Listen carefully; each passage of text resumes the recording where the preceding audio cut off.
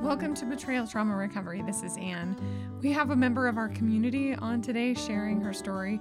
I'm so grateful for those of you who come and share your story. If you're interested in sharing, please contact my assistant, Kari, Kari, at btr.org. Let her know like a synopsis of your situation and that you want to come on the podcast. We'll use a pseudonym for you so that it's safe, and we really appreciate those of you who have the courage to share.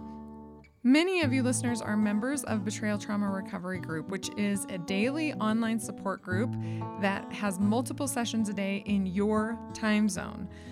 If you have been listening to this for a while and you haven't talked with a professional coach or a group, or you've been to maybe a codependent-based group where there's some victim blaming happening and it's not taken from a trauma perspective, try it out. You get over 90 sessions a month for the same price as one therapy session. It is inexpensive. We did it like that on purpose. We also did it online on purpose so that you don't have to find childcare. You don't have to get transportation. You can do it in your closet. You can do it in your car as long as you have internet. It's really safe. So check out the Betrayal Trauma Recovery Group. Go to btr.org. We'd love to see you in a session today. Now for today's interview. Marnie Bown is joining us today. She is a public speaker sharing what she has learned through her own personal journey of surviving betrayal trauma, addiction, divorce, the negative effects and consequences of pornography, and navigating a new life as a single mother. She is an advocate for helping others find resources, including therapy, as they move forward with hope and faith in their healing. You can find her on Instagram at Marnie Bown, and you spell Bown B-O-W-N. So it's M-A-R-N-I-B-O-W-N. Welcome, Marnie. Thanks for having me. So let's start with your story. Since all of the women who listen to Betrayal Trauma Recovery have been through this, everyone's interested in their story. So tell us your story. Did you recognize your husband's abusive behaviors at first? I did not. I actually did not recognize or was even made aware until after I was in therapy that was specific to betrayal trauma. Before that, I just thought our marriage was normal, happy, healthy, that he really was just such a great guy and one of the most selfless people I had ever met. And that was pretty difficult when I started to understand the truth of what my marriage really was. And your therapist helped you discover that you were a victim of abuse? Yes, we had discussed some situations, even I would say maybe while I was still married, he had texted that he wanted a divorce. And part of the result of that was that I got my own therapist. And not knowing the magnitude of his betrayal and all those choices that he was making, just kind of the stonewalling, the communication dysfunction, she even had pointed out the possibility of emotional abuse. But in my mind, that was not even possible. And because of the type of abuse, it was the withdraw, not communicate, and controlling that way versus the yelling or controlling, physical demeaning. It was never like that ever. So it was really hard to see until I really actually had the truth of the whole story to see, oh, now I can tell where the manipulation and the blame shifting and all that was taking place. Did your therapist ever, or are you familiar with the book, The Verbally Abusive Relationship by Patricia Evans? No, I have not read that book. Okay. I would highly recommend it. My guess is that when you read it, you will be like, whoa, all the examples like hit the nail on the head. And this type of abuse that's not overt, that's not like screaming and yelling in your face, is so insidious, and people really don't have the education to see it, and many therapists don't. So I'm really happy that you had a good therapist that helped you through this. You're in this relationship and you don't really know what's going on, but you know something's wrong. So during that time, what types of things did you do to try to establish safety and peace in your home before you found out about the porn use and the infidelity?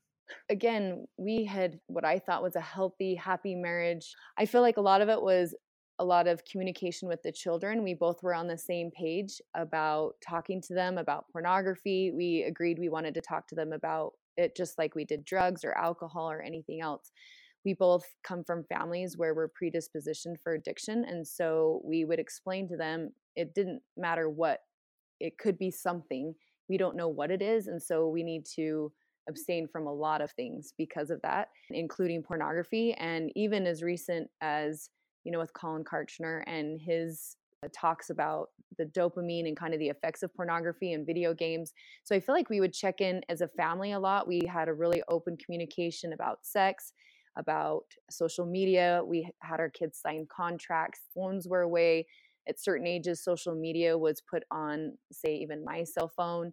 And I feel like there was a lot of communication within the home surrounding specifically to pornography, which I feel like is ironic, especially having now knowing the truth of what he was involved in. I do feel like that even on a spiritual level, we pray as a family, going to church, implementing that aspect too of having the spirit with you and evening out to keep those things out so that we can feel the spirit. So those were some of the things that I feel like we were doing and I believed was also going on, which is hard now understanding that that was even going on with him, my ex, in the home, that pornography was being viewed in my home by him is kind of violating in a really weird way. Hmm. You're setting these boundaries, you're talking about porn, you're discussing healthy sexuality, thinking that he is on the same page with you, and really it was all just a facade. Now, did you have any sense then at all, like deep down, that something was wrong, or did it just everything seem fine to you? No, I feel like a year into our marriage, and granted, we got married in the 90s when internet was really early. So I found pornography. And at that point, I did feel super hurt and betrayed and cheated on. But I feel like I never then saw or was aware of any pornography use from him until the actual discovery of his work phone. But I would have kind of this underlying insecurity because I feel like there was a lot of lying going on and I never could really pinpoint the purpose. And that was where I learned part of the abuse was that I would be blamed for him lying to me because my reaction would be so much that I would maybe get too angry. So he was justified in lying to me. And it just really didn't make sense, some of the things that he would lie to me about. And I do feel like there was a lot of lack of the empathy and emotional disconnect, especially in our communication.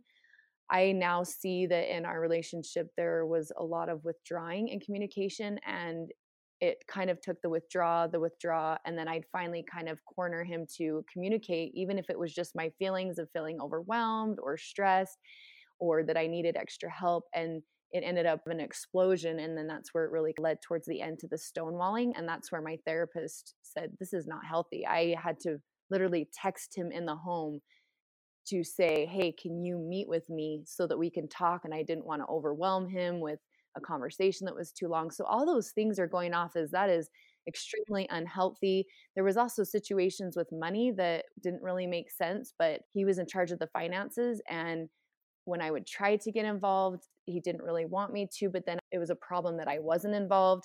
So it was, again, I see that control that he had over that money that he was able to do a lot of the things he did because I was not aware, yet I was blamed for not knowing what was going on. And several gaps in time, like he traveled a lot and there was a lot of missed flights or he would get bumped. And again, it was him saying, hey, I'm getting bumped so we can have a flight that we can use later for us, but really that he was using it for other purposes and like this disregard for me. I did not feel like a priority and I had an experience with an injury. And I think that was the first time I really realized how unempathetic he was to me, that he just looked at me like I'm leaving town and I had a broken ankle and he's like, I'm out of here for the week and good luck. And I just cried thinking, how can this be possible? I have these busy children and what is going on? I felt like he had changed, but I could never pinpoint it. And I feel like if I tried to ask questions, it was always, I'm this simple person, it's you. And so I just knew I had to work hard on me all the time to fix because everything was falling apart because of me. He was simple and he didn't require a lot and he wasn't mean and angry at me. He just laid low and kind of kept the peace to the point he wanted me to just tell him what to do because then he couldn't mess up and I wouldn't get upset. And I did not like that dynamic in our marriage either. Felt like this dominant person being like, I want to be a team though. I want to work together. But again, with the withdrawal and the communication, when I would try to muster up the courage to talk to him, it would end with me feeling like I don't value him and how hard he works and all the things that he does around the house. And I just need to be content with how things are. And I now see how sad that I really was not even allowed to, or feel like I could even cry in our relationship, like to him, that it was that emotionally disconnected, that really for him, he was coping with his stress, depression, anxiety in unhealthy ways so that he could present himself to me as what he believed was a healthier way to not burden me with his problems. But yet, for me, I was giving him all I was, my good, my bad, my stress, my anxiety, wanting to work with him together as a union. Then to see not only that, but he was using my strengths against me to be able to do that what he wanted to do. Those are really hard to see when I really understood the truth of the emotional abuse and seeing that that was what he was doing. A lot of people don't understand that stonewalling and not talking about things are forms of controlling the conversation. And people will think, well, he just can't talk about his emotions, or he doesn't want to talk about this, or now's not a right time, or something like that. They don't recognize that those type of abusive behaviors are controlling. They're controlling the conversation. They're controlling the way that you're able to communicate. And that makes it very difficult. You cannot be on the same team when one person's goal is to shut things down and make sure she doesn't find out about things. As you are working on yourself, he's gaslighting you. And so you're thinking, well, the problem is me. So I need to love and serve and forgive more. When did you kind of realize that this isn't working? Did you ever get a sense before he filed for divorce or before he told you that you were getting divorced that, man, I am loving, I am serving, I am forgiving, and things just aren't getting that much better? Was there ever a point where that happened? I don't think I really saw that until I actually discovered his work phone and saw the truth for what it was. Because in my mind, you don't give up. Like, you fight in a marriage. We're imperfect people. We accept each other for our differences. We work hard. And I was just trying to do that. I, again, would go to him with a pad of paper and have him give me a list of things that I would need to work on. And I was trying to love him more and just value him more at work and never ask questions when he traveled. I do feel like that he use those things again where I'm going through therapy working on me, and instead it helped him be able to just to do what he wanted to do better. I mean, he was living two lives. So it made it easier to be like, well, okay, now I'm a good husband and a great dad. And so she's happy, which means she's not going to question any of this other behavior. So it wasn't until actual discovery that I saw that and realized that his layer of lies was actually to be able to get what he wanted and instead, and that was really disturbing for me. Especially you look at 21 years, you know? So you got this marriage where something's not quite right. You're working harder, you're trying. Tell me about how you found the work phone. Like, talk about that day, talk about what led up to that. Yeah, so I have always trusted him. I think that was one of the things you talk about, kind of my own little red flags, things going off. I did feel like he was being unfaithful.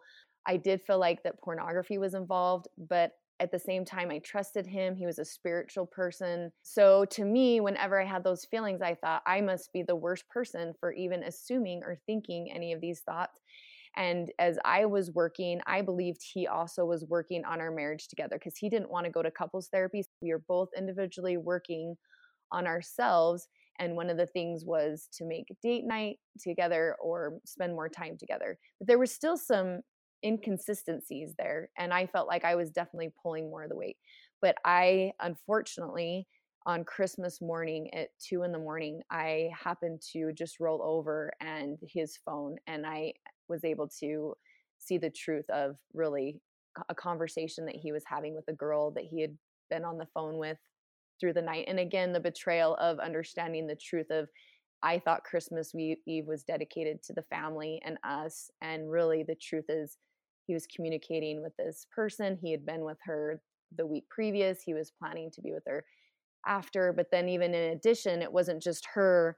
When I went out of that conversation, just to see the magnitude of all that was on his phone was almost unbelievable and overwhelming. I could not even believe that he was capable or that this really was the same person. You say unfortunately because it was Christmas, but maybe fortunately because you finally got to know the truth? Yeah, I think it was unfortunate because Christmas morning, I mean, that's a day you celebrate every year and you have so many memories attached to it. And I had to keep it together. I chose to not say anything. I wanted my children to experience Christmas morning as the best it could be. I was super emotional, which, again, as I talked about in our relationship and our marriage, we had to be okay, right? We weren't able to. So my kids didn't really see me cry ever. And so when mom's emotional and crying, they're like, what is going on? But Christmas morning happened. We spent time with family, and it wasn't till later that I actually confronted him, and everything kind of exploded from there. My goal was to wait until the next day, but that just didn't really happen. And so it is unfortunate for my children that I feel like a day that we celebrate and you have memories that will never go away. It's like, "How was your Christmas?" Because that was the question following the discovery that I would get asked by every person, and it's like, "Do you wanna know the truth about how my Christmas was? How was your Christmas?" So it was just that constant trigger. How long ago was that? That was just this last Christmas. Oh, just recently. Okay. It's very traumatic to have them happen on holidays or special days because then after that, it's like, ugh, you're remembering it. It's terrible. Well, hopefully this Christmas will be better and it can be sort of the anniversary of your freedom. Yes, and I've talked with the kids, to how do we embrace, and I do feel like the kids' triggers are different than mine, and just because their life circumstance and memories are different and also what they know, but I do feel like we've talked openly about what can we do, and really I am happy for them that Christmas Eve and Christmas morning were great. I think for them, the difference changed in Christmas break, and that will be interesting to see how to deal with that. I think because that's where, again, we now saw that mom and dad never fought, and now dad's arguing, and he's this new person that we've never seen before with this anger and that came behind, I think, a lot of the fear of the discovery for him and his truth being told. And so it just was kind of a confusing time for them. And then he moved out. And again, they were confused, like, mom and dad don't fight. And now dad's moving out. It just was kind of hard for them to process what was going on. And shocking, probably. Shocking, absolutely shocking. Why do you think it took so long and after your divorce and after all you went through and with the help of a therapist to understand that you were being abused? I want to bring this up because you're not stupid, right? You're an amazing, smart, capable woman who is able to plan and make things happen, who graduated from college. Like, you're no dummy. And same thing with me, and same thing with all the women who listen to Betrayal Trauma Recovery. We are capable, amazing, brave, strong women. So, that being said, I don't want to be like, what's wrong with you? Why did it take so long? But let's just talk about it in general, perhaps. Like, why do you think it takes all of us so long to understand the abuse, or maybe someone telling us about it or getting educated about it? Can you tell me your thoughts on that now that you know what you went through? Yeah, so I think that's a really great point, and I feel like I actually get asked that a lot. Did you really not ever know? Like, you had no idea? And I almost am embarrassed to say I really didn't. And I do believe a lot of that was I trusted so much in him, but I did not allow myself to trust in myself. Like, when I had my own doubts, I discounted it so easily because of my trust in him. I also think because of the type of abuse, he's not this loud, yelling person. Like, I feel like it's hard to wrap your mind around the idea of abuse being the ability to not communicate. Like you were saying, that his control was lack of communicating information to me. I didn't ever really know exactly what was going on. Sometimes, even for work, I didn't know exactly what he was doing. And I feel like those were his lay low, just kind of keep the peace, keep her happy enough, that made it really hard for me to say, well, no, I was not in an abusive situation. He never came at me. He was supportive to me. He would even encourage me to do things. He never said a mean thing to me ever. Yet, how am I in an abusive situation? And I think that's when it really goes back to the lies. I just see there were so many lies, and over time, and even when he would lie to me and I would forgive him, then it would happen again, and I felt like it was this compound of lies that I was just trying to process, like, "Why are you lying to me about this? If you're lying to me about this, what else is there?" But it was never anything there. I think it's super interesting that you're saying he never said a mean thing to me because he did. He told you it was your fault. He told you that something was wrong with you. That, in essence, is cruel. But it doesn't feel mean because you think it's your fault. So a lot of women say that, oh, he was really nice and yada yada. And I'm thinking, that is like the meanest thing you could do to someone is tell them that they've got a problem when it's your problem. I have told him that in all that he did financially, physically, spiritually, emotionally, like all the betrayal choices that he made that put our family in harm, that the one that is the most hurtful are the times that he saw me depressed, he saw me feel inadequate, he saw me crying, and I had come to him asking what it is and what's wrong and what's going on, and he knew what he was doing, but allowed me to believe that it was me. And that is so hurtful. And I think that that's when my therapist had pointed that out. It was just like a dagger to the heart to say, wow. And then to take again my strengths of like, I'm a hard worker. I want to do hard things and fix things. And I would help try to problem solve with him. He was so tired. So it'd be like, what's going on? Well, now I know it's because he was out all night long. He would travel. He was never sleeping. But I'm thinking, what's going on? How can we problem solve? And he would just allow me to try to come in and try to help fix things. And I was just running on this treadmill that was just spinning so fast. And I even think, you kind of went to that question about the love and all that stuff. I see where had we gone to a couples therapy, I would have sat there and been like, you're right. I'm doing all these things wrong and I need to work harder. It would not have been healthy to be in a situation. And I don't know if you're familiar with Darvo. Really quick with Darvo, we have a really great infographic that circulates around our social media that's on Facebook and Instagram. And so if you're not following us there, I encourage all of our listeners to do that because those infographics are really good. Okay. Yes. Keep going. So I feel like that is for me when I look at the abuse cycle and understanding that I don't feel like I fall into that. I do, but it's different where I feel like the Darvo makes more sense to me because I would approach him with something that didn't make sense. And then he would like attack me almost as if like I couldn't believe that I would believe that, or he would defend himself and no, no, no. And then I'd start to feel guilty that I was accusing him or curious or insecure about something. And then it would turn around to where then it was he became the victim. And all of a sudden, I was the bad person because I had come to him to communicate. And I feel like that was kind of our cycle. It was the communication started with me and ended with me being like the bad person. I'd walk away being like, how is this that I just went to him to see how I need help, that I am struggling, yet I come away feeling like I'm an ungrateful wife. I don't value him and recognize all the things that he's doing. And so it would just come back to me. And then I'd say, okay, so what can I do to make it so that he knows that I value and respect all these things? Yet I didn't feel safe. I didn't trust him. I didn't feel like I was a priority. And all these other things was not validated. Instead, it was put, well, that's your fault. That's your fault that you feel that way.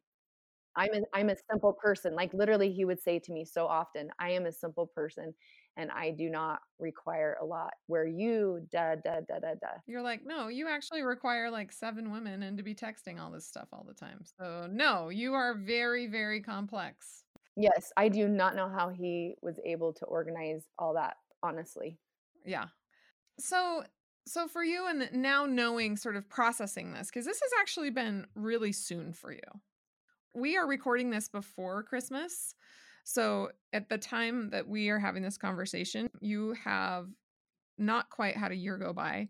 So, what is one of the most difficult aspects of now looking back on your marriage now that you know the truth about the abuse? I think for me, again, it's just knowing that he knew the truth of what he was doing and allowed me to believe. I got to a point where I was so down and depressed that I actually had to go into a surgery. And in my mind, I had made a deal with God that I just needed to be taken, that my life to be done, because that was to me the easiest way to remove myself from a hard situation of my kids having to deal with divorce, and that I was this problem, that if I could just remove myself, then everybody would be so much better off. And I left letters for my kids to read.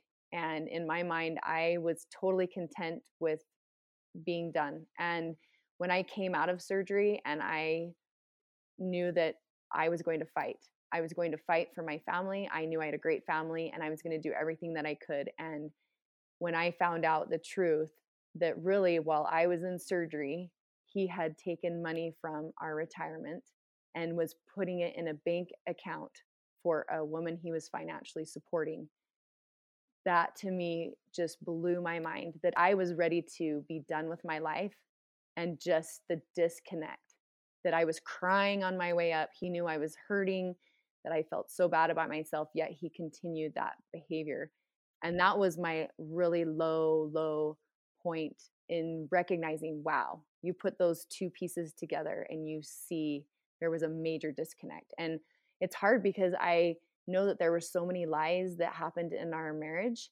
It's hard for me to believe that anything was ever true, that I know my truth and I believed it was good and there were some good times, but I now know that with those good times also came like a potential consequence of that I didn't know about, right? The buttering up so that he could keep me happy enough, planning a girls' trip for me, and oh, what a great husband. And that's so nice. But really, the truth of it was that he felt guilty that he was spending money and that he wanted to appear that he was this awesome, amazing husband. And It was grooming, is what it was. He was grooming you on purpose to throw you off his scent. yeah, that is so hurtful to be like, I got so duped in believing this person loved me when I don't believe there was really love in this marriage. And how did that happen? And how did I not know? And so that's, like you said, it's really recent. So I'm do feel that betrayal of that shattered mirror, that trying to make sense of how, as a smart, capable, independent person that thought I had a healthy marriage, how did I miss so much to not know that that wasn't really love that was happening in my marriage? I felt like I was loving and I was giving, but was not reciprocated. And that is really hard to understand. Yeah, that is just for him like a cover. For you, you were his facade. It blows my mind that he still is the victim. Like, this is still hard for him. And that still the blame, even explaining our situation to other people, is this is 100% my fault. But Marnie did this and this and this and this. Porn in and of itself is abusive, right?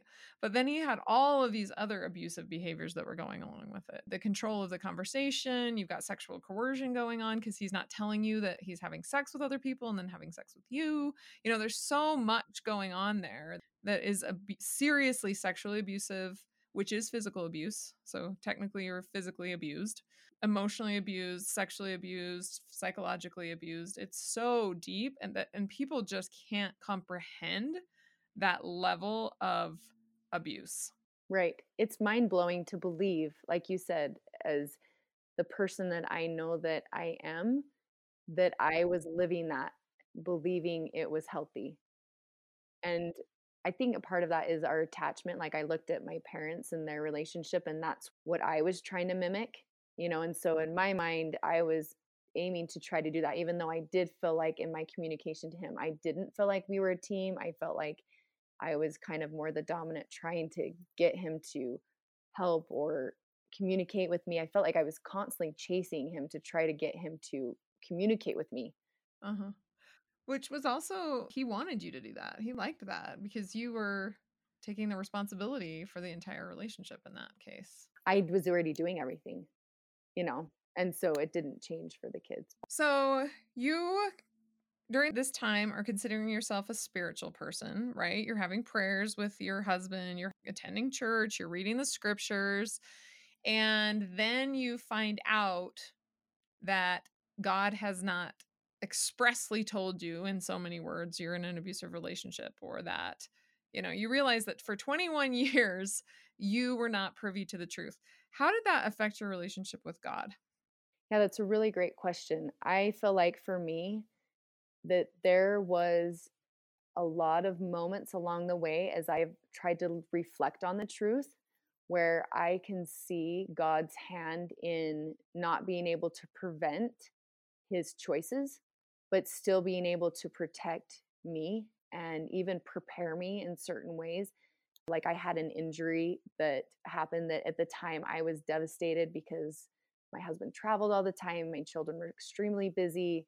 I felt kind of helpless and felt like, why did this happen? This is so frustrating for me. Could I have not had some inspiration to not go? It was playing softball and I slid into third and broke my ankles. Could I have not had something to not do that?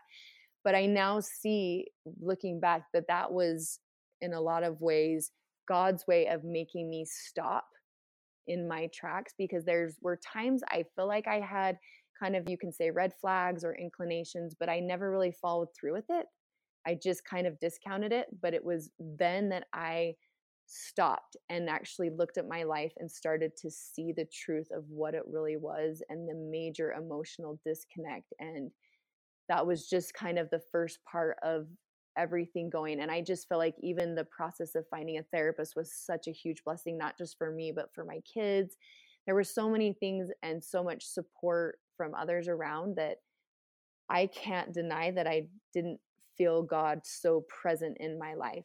And again, not being able to prevent this from happening or saying, hey, you're in this abusive relationship, but even I lost my mom. She died of cancer when I was a teenager. And I feel like even that experience prepared me to have some different strength and perspective that I even taught my kids, that helped prepare for this heartache, and understanding. And so I can see where even through the divorce, there were several things that came my way, and even just communication and resources with people, and to be able to come across betrayal trauma specifically. Like, I feel like that's one of the things I try to help people, because as you know, when you're in it, sometimes a normal therapist, you're just not getting the right information and you're trying to work and communicate. And that's not really what it is, especially when there's addiction involved. And so it's getting the right resources. And I feel like all those things were just huge blessings of my prayers, trying to understand, and God blessing me and blessing my children and giving me strength as a mom when I should have had zero, to be able to function. Yeah. I find that most commonly they know about the porn use, and so they approach it from an addiction perspective without realizing it's an abuse situation. That's the most common thing. So if they go in and say, well, things aren't going well because of his addiction, they usually focus on the porn rather than realizing this is an abusive relationship. Either that or they don't know anything's going on. They go in, they say something is not good, and the abuse is never identified. In closing, is there anything you would tell yourself if you were listening to yourself? Yeah, I believe that just giving myself a little leeway and understanding that this is hard, but we can do hard things. And I've had to lean on other people. And that's been a hard thing, but I've been so appreciative for that. I also think I'm so thankful for like your resources through BTR. Like, I just think it's amazing what is available to us. And I just cannot get enough information that I'm trying to constantly bring to myself. And not only that, but then share, because I feel like no matter, even betrayal can be in so many ways. Like, I feel like I've connected with people who've been sexually abused or been with alcoholics or any different types of addiction. There is betrayal that is in there. And I just think for some reason we don't really talk about it. And even the whole society and how they view pornography. Like, I feel like when I'm talking to youth and young adults about pornography, it's helping them, that society's view of it is so different than the truth of what it actually alters in our brain and emotionally. I think ultimately that we are able to trust in ourselves. And I do believe that God knows me and knows me better than myself. And even though this idea of what I'm going through seems unfair, I look around me and see so many people going through unfair situations.